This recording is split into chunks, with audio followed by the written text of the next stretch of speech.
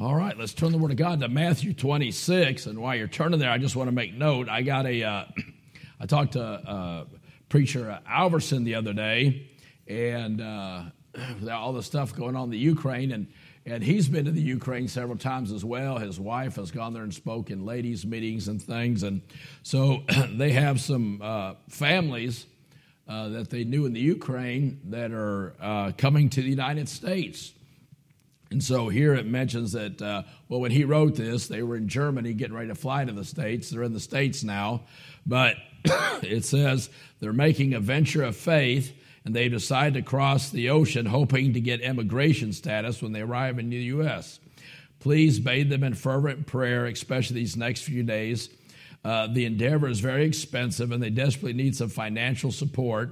Please pray with us about this matter, and if God should touch your heart to help, please let us know, and thank you for praying. They left, it says, they left Odessa, Ukraine, which a beautiful city, I've been there, with just a few possessions in their suitcases, and they really need our prayers. So, we had on our sign, pray for the Ukraine. Well, we can pray for them, and then if the Lord gives an opportunity to help them, we don't help them. I mean, that doesn't really go with what we with the prayers, right? So do pray about that. May the Lord give wisdom, and maybe we can talk about that Wednesday night or something. Maybe how we can help those families there, because they're we're not just sending it to some big organization out there that who knows what they do with the money. But if we know somebody that has with a family they know, and we can help somebody personally, I think that'd be a great blessing. So something to think about there. All right, Matthew 26, and I'll read verses 26 through 30. Matthew 26, verses 26 through 30. It says, "And as they were eating, Jesus took bread and blessed it and brake it and gave it to the disciples and said, 'Take, eat, this is my body.'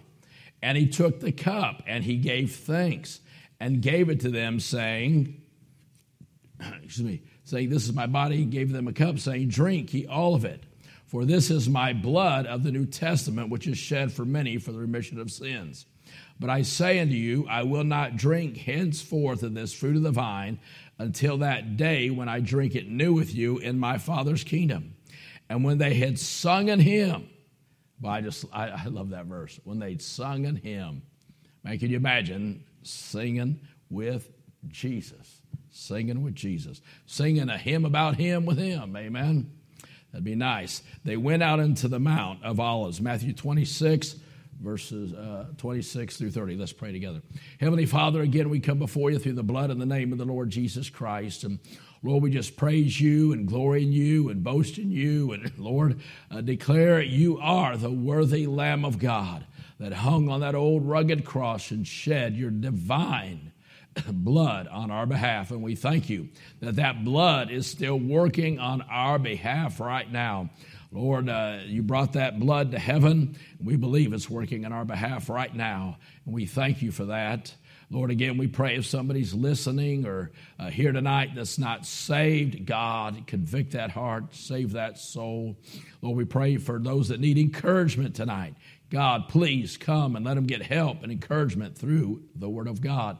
Lord, we pray for the physical needs tonight. We think of especially Sister Barnett. And Lord, work out the insurance situation there or something, give wisdom there. And Lord, Sister Sarah, Lord, we think of Lisa and Lynn's mother as well, and others that have physical needs. Lord, we think of Sister Clark, even with the vehicle. Lord, you care about that.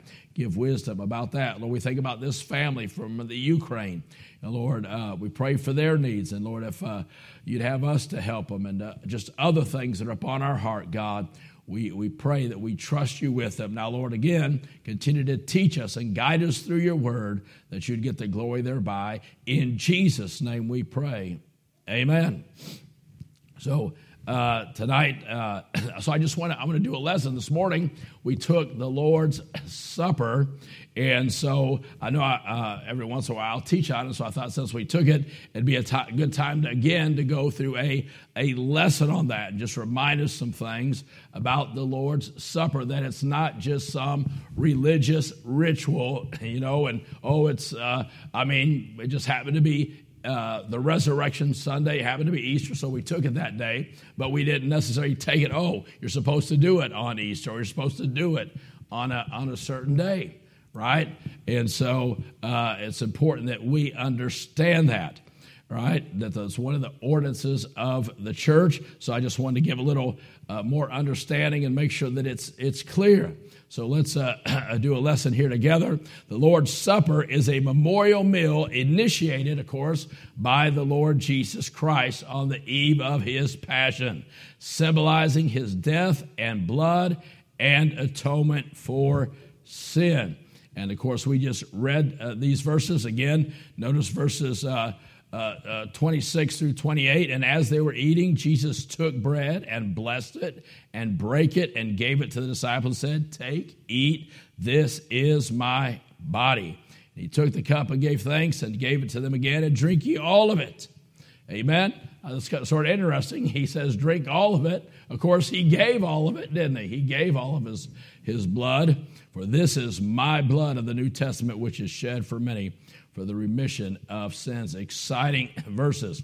And so the Word of God plainly tells us the Lord's Supper is a memorial. And, of course, he says, do this in remembrance of me. Luke 22:19 again, where it's mentioned, says, and he took the bread and gave thanks and brake it and gave it unto them, saying, this is my body which is given for you. This do in remembrance of me. So, in other words, you're not just going through a religious ritual. You're supposed to think about him and him hanging on that old rugged cross and him shedding that blood. Again, it's a time of reflection. Of course, you can turn to 1 Corinthians 11. We'll of course be looking at several things there. That's an important chapter to learn some things about it. But 1 Corinthians chapter 11, verses 24 and 25, 1 Corinthians 11, verses 24 and 25 say this. And when, of course, Paul talking about the night that we just read about there in Matthew, and when he had given thanks, he brake it and said, take, eat, this is my body which is broken for you. This again, do in remembrance of me. After the same manner also he took the cup when he had supped, saying, this cup is the New Testament in my blood. This do ye as oft, notice that statement, as ye drink it in remembrance of me. And that statement, as oft, and we'll look more about that, is an important statement there. So we see this, that it's a memorial. And again, it's a picture. Notice again verse 26. Notice again verse 26 of 1 Corinthians 11. For as oft as ye eat this bread and drink this cup, notice this statement, ye do show the Lord's death till he come. That word show means to declare, right? To declare plainly, to declare openly, to declare aloud, if you will. It also means to celebrate. So when we're taking the Lord's Supper, just like when we take baptism, right? When somebody gets baptized, what are they doing? Through an outward action, right? They're showing that what they believed on to get saved. Right? They're a babe. Babes aren't too good at explaining things normally, right? I mean, if Lord willing, I'm getting ready to have a grandson be born here soon. I don't expect the first time I see that baby, he's going to look up and say, all right, everybody gather around and let me explain to you what just took place here. I don't expect that to happen, okay? I'd be shocked. Matter of fact, I'd probably have my first heart attack right then, right? Well, hey, when you get born again and you're a babe, God, you don't expect somebody right after they get saved to say, now, if everybody gather around, I'd like to expound on the theological ramifications and applications of the Abrahamic covenant and how they apply to this dispensation. We don't expect that to happen, amen? But God gave some ways that a new believer can still be a witness, right? When somebody stands in the water, They're saying, hey, you're seeing through this outward action that when I got saved, I believe Jesus died for me. And then when I go under this water, I'm saying with an outward action, I believe Jesus was buried for me. And when I come back out of that water, I'm saying through an outward action that you can see, I believe Jesus rose again the third day for me. That's why we baptize by immersion. And the Bible teaches that's the only biblical form of baptism. That's scriptural baptism. We don't care about religious baptism. We care about scriptural baptism. And then now also when we take the Lord's Supper, that's what we're doing. We're not just doing a religious ritual. When we hold the bread there, if you will, we're saying, hey, I believe that Jesus gave his body for me. When we drink that fruit of the vine, if you will, we're saying, I believe, and I'm not afraid to say it publicly, I believe Jesus gave his body for me, and I'm not afraid to say publicly, I believe in the power of the blood, and that he gave his blood for me. So he gives us, we do show, we give a testimony, and we're glad to do it in front of, we're not ashamed of something, you're not afraid to do it in front of, not afraid, shouldn't be afraid to get baptized in front of people, and shouldn't be afraid to say in front of people, I believe Jesus was my substitute. And so he gives us ways of doing that and proclaiming that. So notice that statement in verse 26, ye do show, you declare plainly, hey, Lord, I want you to know I believe you did it. You gave your body for me and shed your blood for me. And I want those around me, and I don't care if the whole world knows that I believe Jesus Christ was my substitute. So, of course, and then the Lord's Supper is to be practiced in the church. It's very clear, right, that this is a church ordinance. Again, let's notice some verses in 1 Corinthians chapter 11. First of all, notice this statement, when ye come together in the church. Notice that statement. When ye come together in the church, verse 18 of 1 Corinthians 11, I hear that there be divisions among you, and I partly believe it. Notice verse 20, again that statement, when ye come together, look at this, therefore into one place. Wow, they had one place that they came together. So the people of God gathering together in one place sounds biblical to me. It says right there, they gathered in one place. This is not to eat the Lord's Supper. Verse 33, wherefore my brother, here it is again, when ye come together. Notice how often that statement is made, when ye come together. Verse 34. Now, of course, you got to remember, they're coming together as a church, but he's also getting on to them at the same time. He's sort of rebuking them for when they come together, not doing it right. Boy, them Corinthians are in about everything he talks to them. He gives them some right principles, but he also rebukes them for doing things wrong. But he says in verse 34, if any man hunger, let him eat at home, that look, ye come not together unto condemnation. In other words, we want you to come together, but we want you to come together for the right reason, and we want you to do things the right way when you get there. So, hey, we need to come together, but it matters how we come together, and it matters that we do things the right way when we are together, that we do them according to the principles of the Word of God. And so that's what he's saying. You need to, hey, that's great you want to do this, but make sure that you're doing it according to the Word of God. Hey, just showing up and throwing the name church out there and doing a bunch of religious stuff, hey, that means nothing to God if it's not done according to Scripture. Jesus doesn't care how much you throw his name around if you're not doing things to the Word of God. What you're doing doesn't mean anything to him. Right? Matter of fact, he'd probably prefer you not to use his name. Because what are they going to say? Hey, didn't we do a lot of things in your name? Well, you might have done some things in his name, but you didn't do them according to the Word of God. Amen? There's a big difference. We want to glorify his name. We don't want to just use his name. We want to glorify his name. And you glorify his name when you use his name by doing things according to the Word of God. So, we see it's a practice for the local church. Now, there's normally three thoughts concerning the Lord's Supper, or three practices. Some people, they say, well, we practice open, right? Which means normally anyone that is saved. So they might come in and they might be a Methodist or a Presbyterian or whatever. They say, well, hey, I'm saved. And say, well, hey, as long as you know you're saved. And so sort of that way. Then there's what's called close. Not only do they say, hey, to take it with us, you have to be saved, but you have to be of like faith. You have to be of like faith. So we'd say you'd have to, in our case, you'd have to be an independent, fundamental, premillennial, King, all that stuff, all those stuff we like to rattle off. But we believe it, amen. Right, at least I do, and I'm sure you do. And then there's what's called closed. And that means not only you have to be saved and of like faith, but you have to be a member of that particular local church in good, may I add, in good standing. Well, look at that, in good standing. Now, if people might go back and forth.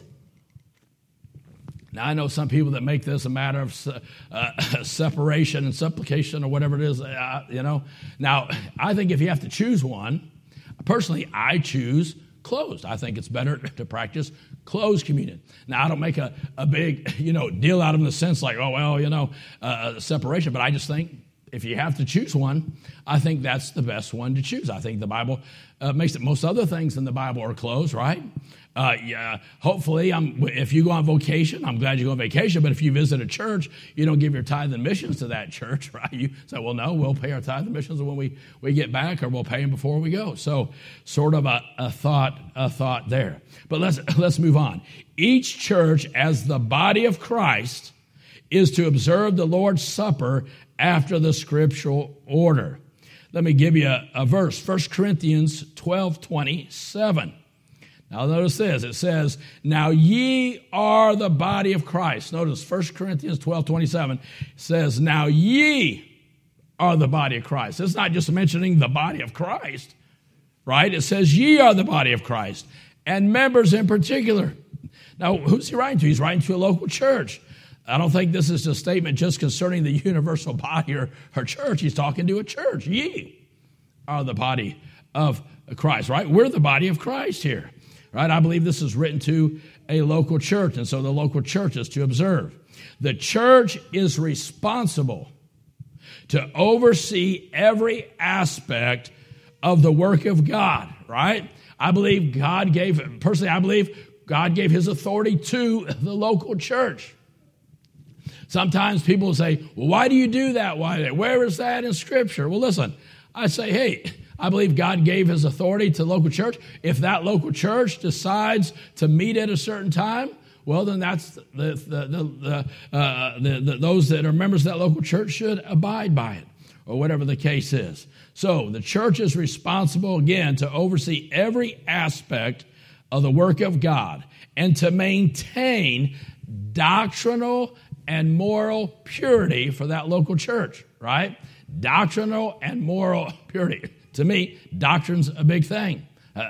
It's a big deal to me. That's right. And it should be a big deal to us. Maintain doctrinal and moral purity. Look at 1 Corinthians 5. 1 Corinthians 5, verses 11 through 13 say this. Of course, there were some things that weren't right going on in the church there. He says, but now I've written unto you not to keep company if any man that is called a brother. That means, right, fellow believer, be a fornicator or covetous or an adulterer or a railer or a drunkard or an extortioner, which and one know not to eat. That's talking about a fellow believer doing those things, getting away from God. For what have I to judge? Now notice this statement. Notice this verse. What have I to judge them also, look, that are without? Do not ye judge them that are within? Within what? Well, I think within your local church. But them that are without, God judges. Therefore, put away from among yourselves that wicked person. See, you can only have a within and a without if there's a recognized membership. I mean, that's the way I see it, right? I mean, you have a club or a group. You have those that are in the club and those people that aren't in. So there has to be a membership. I hear people talking about, well, is there really a church membership? Yes. I think, how can you have a within and without if there isn't one? At least that's the way I see it, right? You can tell me your wrong understanding of that later, okay? 2 Corinthians 3:6.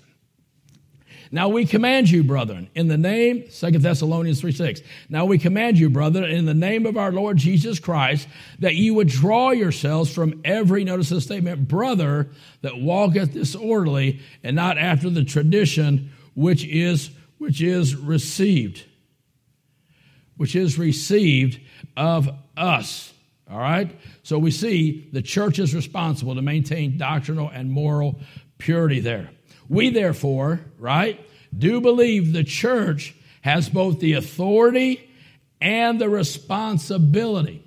Let me say this.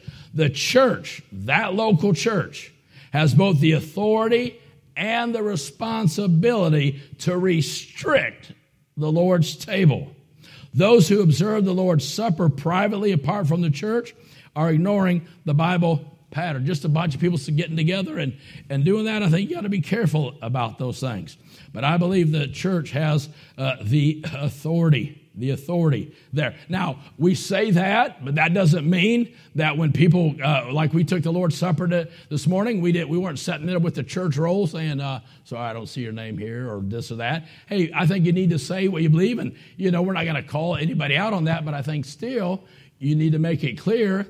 People need to understand that, amen, that you do have a stance on those things. Very important. Those who observe the Lord's Supper, again, privately from the church, are ignoring the Bible pattern. So let's look at some benefits of the Lord's Supper. Try to hurry here. One, first, according to 1 Corinthians 11:28, notice that again, we see there is an examination. There's an examination. But let a man examine himself. So let him eat of that bread and drink of that cup. So, usually after every service, we have an invitation. Now, I'm sure you've noticed I believe in having an invitation, but I'm not a big invitation guy in the sense that, I don't sit there and sing 20 stanzas and try to drag somebody down the altar. Now, hey, do I want to see people come down the altar?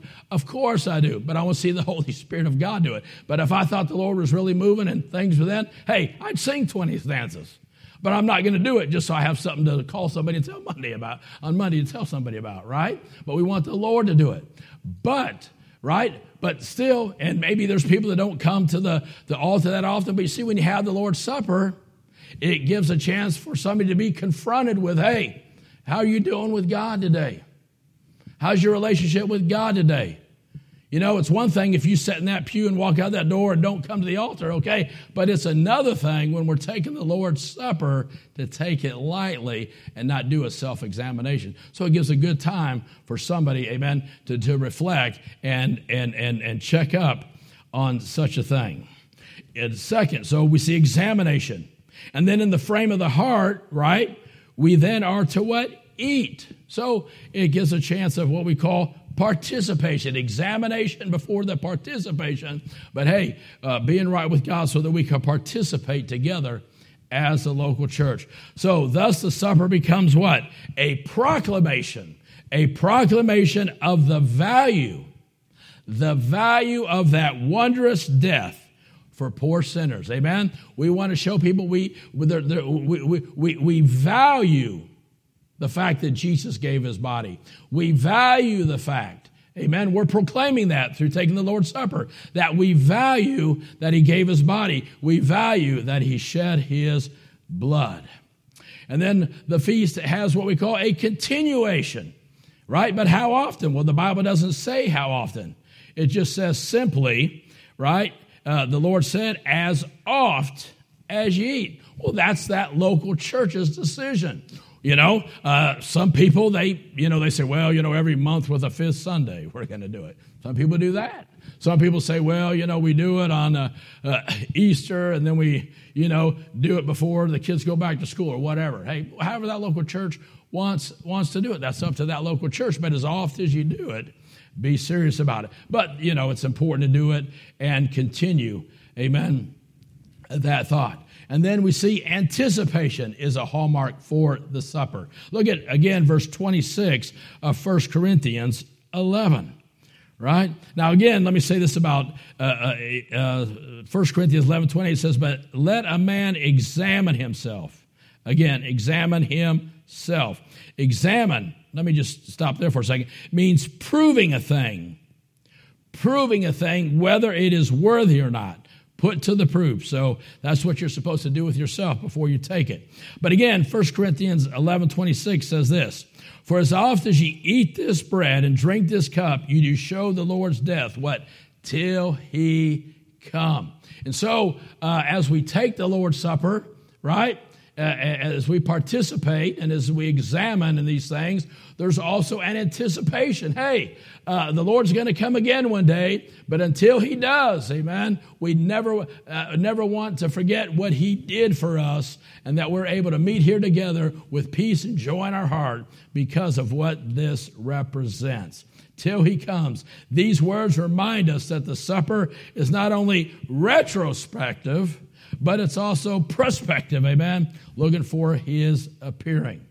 And then, of course, it's primarily a supper for, again, recollection of the Lord in his suffering and death for our sin. Taking a moment to put all of our focus on that broken body on the cross, to put all of our focus for those moments on the shed blood, amen, that he shed for us. Such continual remembrance ought to stir the heart in love for Christ, amen, the one who died for us. And of course, then it should finish up with some adoration as we think, again, our mind and heart being focused on him for those moments. A proper preparation of heart beforehand and a right attitude at the supper can't help but lead to adoration and thankfulness for what he's done. Again, he says, in remembrance of me.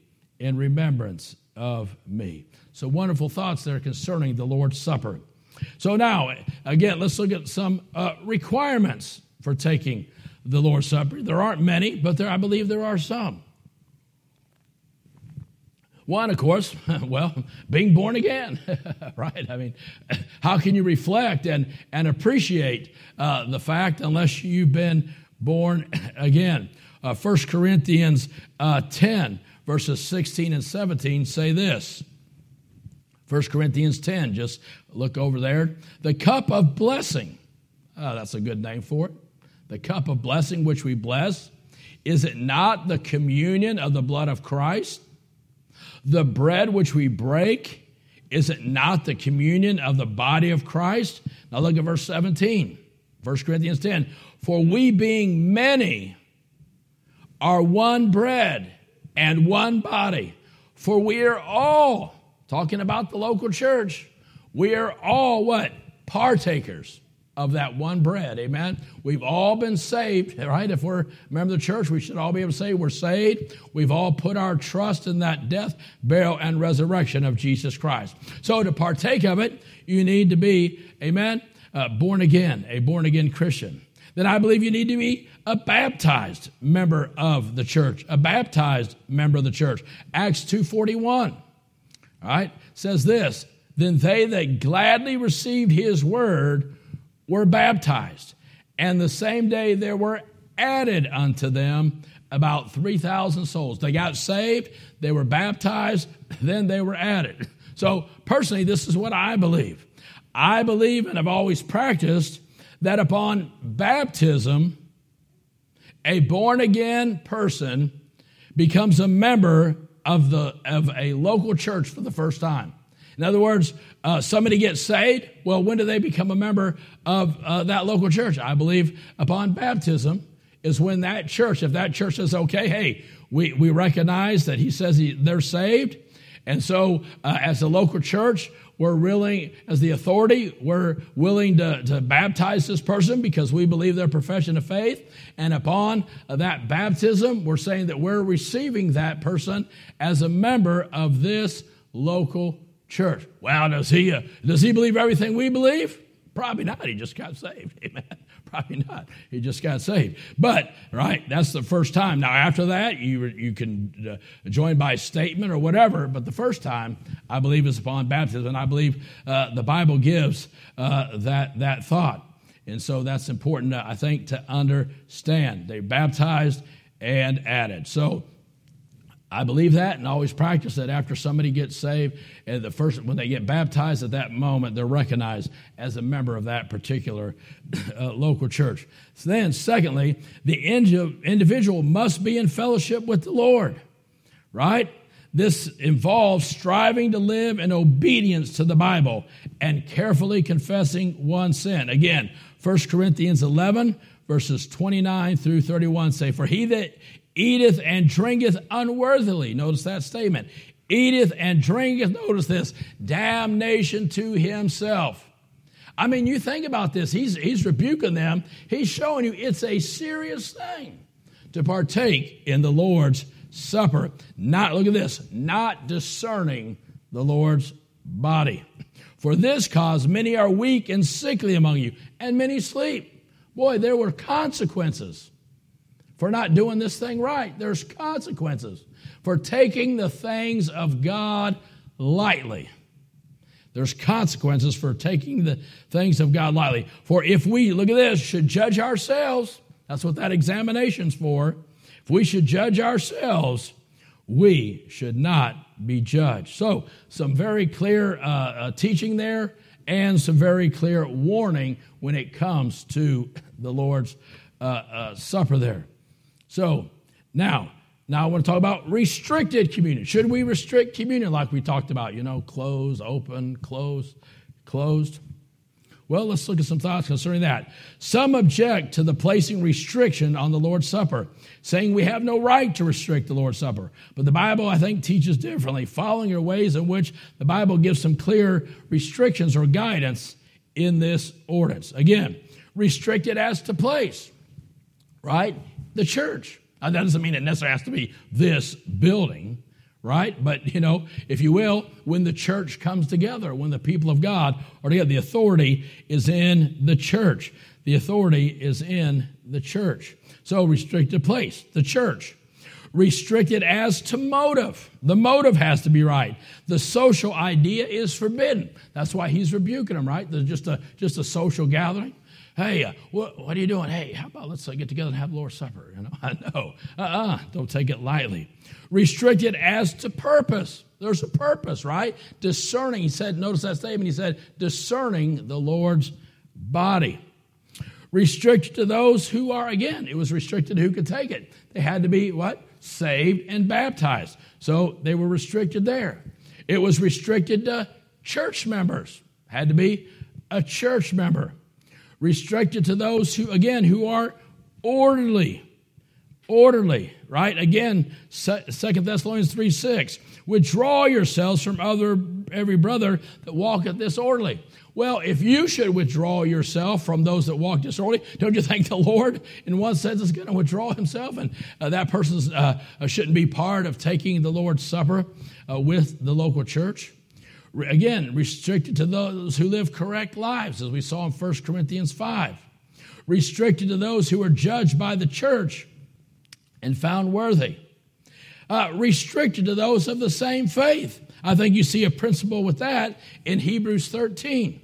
Let me read a couple verses from Hebrews 13, 9 and 10. "Be not carried about with divers and strange doctrines." Right? Says something there about the importance of doctrine. "For it is a good thing that the heart be established with grace, not with meats which have not profited them that have been occupied therein. We have an altar, whereof they have no right to eat, which serve the tabernacle." Now, the context may not necessarily be the Lord's Supper, but I believe there's a principle there, that doctrine matters. Right? The people you associate with, doctrine matters. That we have an altar, well, in this case, the Lord's Supper, that they have no right to eat. So I believe there's a principle there concerning, amen, who you do things with. And then it's restricted as to the elements used, right? We know there's supposed to be bread and the fruit of the vine. Jesus said this, Mark 14:25, "Verily I say unto you, I will drink no more of the fruit of the vine until the day that I drink it new in the kingdom of God." Restricted as to the design or purpose of it, to remember the Lord. Luke 22:19, "What this do?" Why? Why are we doing this? "In remembrance of me." Some important thoughts. And then again, restricted as to a united church. The state of each individual is important, and the state of the church is important as well. Well, just say you did have a however you will say a program, or you say, oh, well, we always do it on Easter. Let's just say that was the way you chose to do it as a local church. But then Easter comes up, and maybe the church really isn't what it ought to be spiritually at that time, or some things are going on. Well, hey, if you really want to be scriptural about it, you say, hey, we just need to put this off for now, amen, till we get some things settled in the church, because it's really not about the church. It's about, amen, the head of the church, the Lord Jesus Christ. So again, that serious thought. So on top of all of these, the individual must go again a self-examination, right? Instead of a self-examination being the only requirement, it's addition, amen, to other guidances or restrictions that we see in the Word of God. So let me finish up with this thought about a closed communion. Again, the communion is taken as a church body. The Lord's Supper is a church function. Again, how often do you see when ye come together, when ye come together, when ye come together? Each church is a body and takes its own supper. Secondly, the communion is under the church's discipline, right? The members, it's the church's responsibility, again, to exercise discipline over its members. Again, people don't take the church as serious as they used to and as serious as they should. So if you brought church discipline up to most people, they'd laugh in your face today. That shows the sad state, amen, of Christianity today. This is impossible unless serious church functions and business is limited to members of that body. The church, again, is to be unified. 1 Corinthians 1:10 says, Now I beseech you, brethren, by the name of our Lord Jesus Christ, that ye all speak the same thing, that there be no divisions among you, and that ye be perfectly joined together in the same mind and in the same judgment. That's the way the Lord wants the church to be when it comes together, amen, for the Lord's Supper. Philippians 2, Paul said, Fulfill ye my joy, that ye be like-minded and having the same love, being of one accord and of one mind. The unity required by God's word is impossible except in a sound New Testament assembly among members committed to and yielded to church's teaching authority. If church business, including the Lord's Supper, is not controlled so that members only participate, it would be impossible for the church to fulfill the command of oneness of mind. So I think some good thoughts there, some good things from the Word of God. So again, unless I particularly knew something about somebody, I'm not going to do that. But I think the church has to have a teaching on it. The local church has to have a stance on it. And I think that those verses that we've looked at there give a clear thought I think that's the way we ought to stand as our local church, taking it serious. Amen. We take our membership serious. We should take the things that we do as a membership serious as well. So if you have any thoughts about that, let me know. But I think some pretty good, clear teaching and good thoughts. These things matter. I'm glad we took it together today. But remember, whenever we have this opportunity, as often as we do it, amen, we want to take it serious as a local New Testament Bible believing church. Let's pray.